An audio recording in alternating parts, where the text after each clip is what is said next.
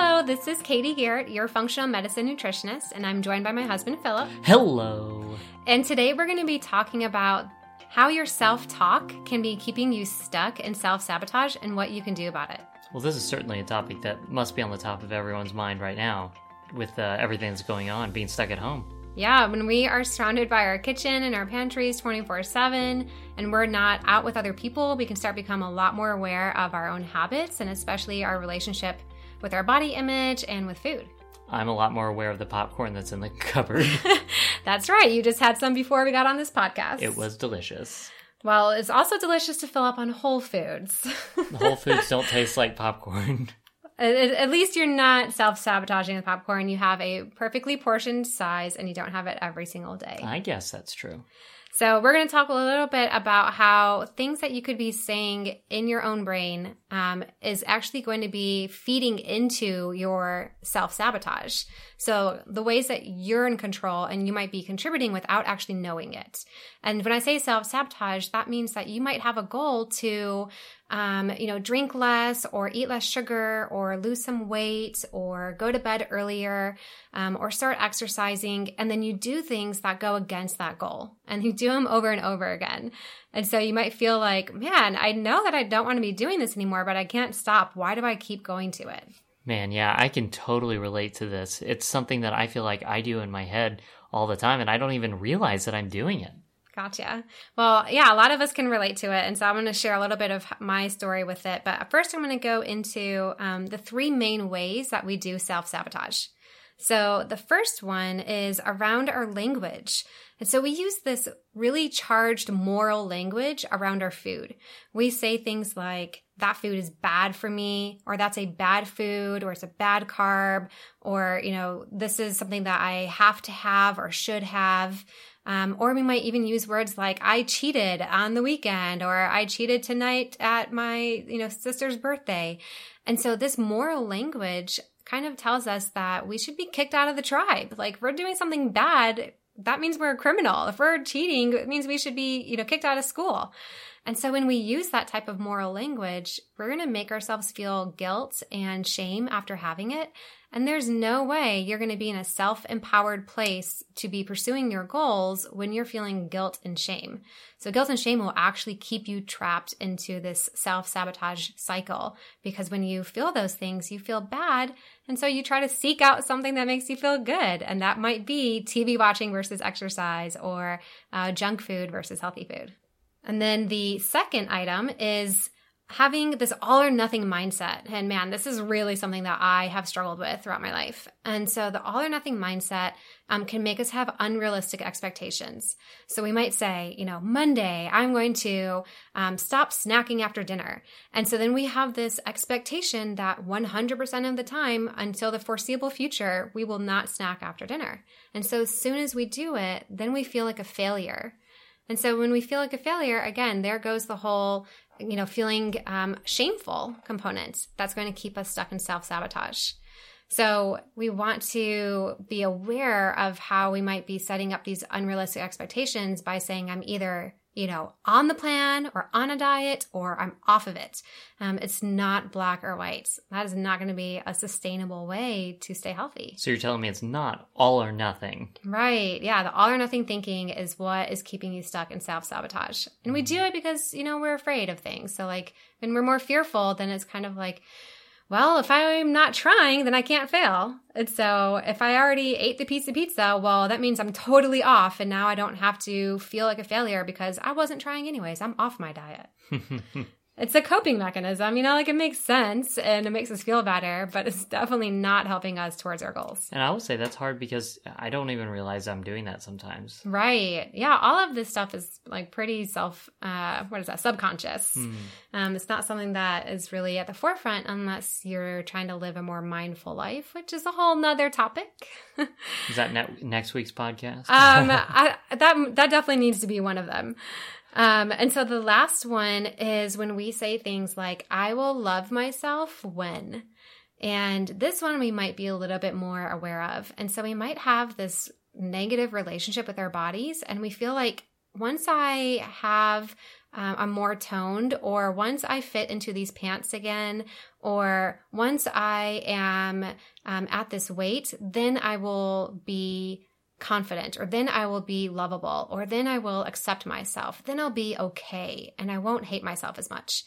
And so when we do that, we're saying I love myself when, that means that we're like affirming to ourselves that it's okay not to love ourselves now. And why would you take care of yourself and make sacrifices for your health if you don't actually love yourself? Like, we don't make sacrifices for people that we don't love. And so if we don't love ourselves, we're not going to make a sacrifice to go after our goals either. So you're disconnecting the idea of like a goal with like validation for yourself. What do you mean by disconnecting? Like you're not tying like achieving a goal to like loving yourself. Right, yeah. You're splitting them up. You're saying, yeah, you can have a goal, but you don't have to say like, I'm going to love myself when I achieve that goal. Right, because how unfair would that be for someone else to do that to us? If they're like, I'll love you when you start making this much money per year, or I'll love you when you get these types of grades. Like, we wouldn't be around someone like that. That's not okay. So why would that be okay to do that to ourselves? That's a good point. All right. Well, you ready to hear, now that you're a lot more aware of some of these self-talk mechanisms, what you can do about it? I'm ready. Let's do it. You don't want to hear my story? Okay, tell me your story. You already forgot, didn't you? I forgot. Okay. I live your story every day. Is that from a show or something? No, I made it up right now. Oh, okay. It sounded like you were going to start I'm singing. so quotable. Oh my gosh. So for me, I have definitely found that I will have this all or nothing thinking. And so throughout, I'd say like maybe 5 years ago is kind of when I got over this. So leading up into that point, for years, I had really struggled with kind of feeling like I was on or I was off.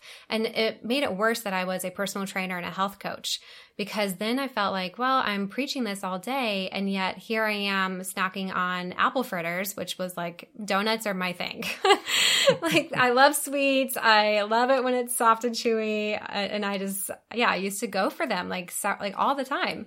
And so it would be like, well, I already had gluten and I already had sugar this week or this day. And so like, it doesn't matter, whatever I want to eat. And so I would just, eat whatever I wanted to, and then I would feel horrible. And then I'd be like, well, I learned my lesson. I'm not doing that again. And so I'd be like, I'm going to be committed. And so I would have this expectation that I would just be 100% eating healthy, going forward. And it was just impossible. And I was just in that cycle for years. So a lot of these lessons are things that I've had to learn myself, in addition to just what I have, read from the industry. So, the rest of the podcast here is going to just be real quick, letting you know about what you can do going forward. So how can we correct each of these three issues? So starting first with the moral language. So we need to redefine our relationship with food. So rather than saying good, bad, or cheating, we want to think about it in terms of what it actually is. Like, are you on your plan, or are you being off track? So like, I'm on track towards my goals, or right now I'm off track and I need to correct course. So there's nothing wrong with having to correct course or taking a detour. There's nothing immoral about that. So that is okay, if we want to redefine it that way. Or we might say something just like, oh yeah, I indulged, or I was emotional eating, or I was stress eating. Just call it what it is rather than assigning moral language to it. Because then your brain will be like, oh, I'm an emotional eater. Okay, let me figure that out. So that's some tips for you on how to redefine your language. The second one is about the all or nothing thinking. When I switched to a growth mindset, that helped me so much. So rather than kind of being like, I failed, it was more so of like, oh, here's an opportunity for me to understand what's really wrong and what I need to change. So you're either doing great, and for that you can have gratitude, or you're struggling, and for that you're going to grow. So gratitude or growth mindset versus all or nothing. And then the last one, how to love yourself now. This could be a 24-hour-long podcast, but one quick shortcut that you might be able to tap into is asking like 5 people close to you what it is that they love about you. send them an email or send them a card and have them reply to you with maybe 3 things that they love about you. And sometimes that can just help us to get a perspective outside of ourselves and be more grounding, to understand better what it is that we do have going for us, that we can start taking pride in and realizing is a strength and accepting ourselves now as we are, but we don't have to stay that way just because we love ourselves. Okay, that last one sounds terrifying. Really? Yeah. How would you even go about doing that without feeling like you're conceited or like, Be vulnerable. So you might say like, hey, I have struggled with emotional eating, or I'm struggling with negative thinking towards myself. I was listening to this really awesome functional nutritionist. And you mean a really awesome functional nutritionist's husband? Oh, okay. There it is. And she recommended that I reach out. I was wondering if you could help me by... Okay, so, and if you struggle with, putting yourself down or feeling like, oh, I'm just asking for praise, that can be really tough. And you're saying to push through that? Well, I'm saying that you're not asking for praise. You're asking for help to see what's already there. So you're just asking to be unblinded, for someone to give you better vision. Mm-hmm. Yeah. Okay, so hope that helps you guys. Make sure to take some notes.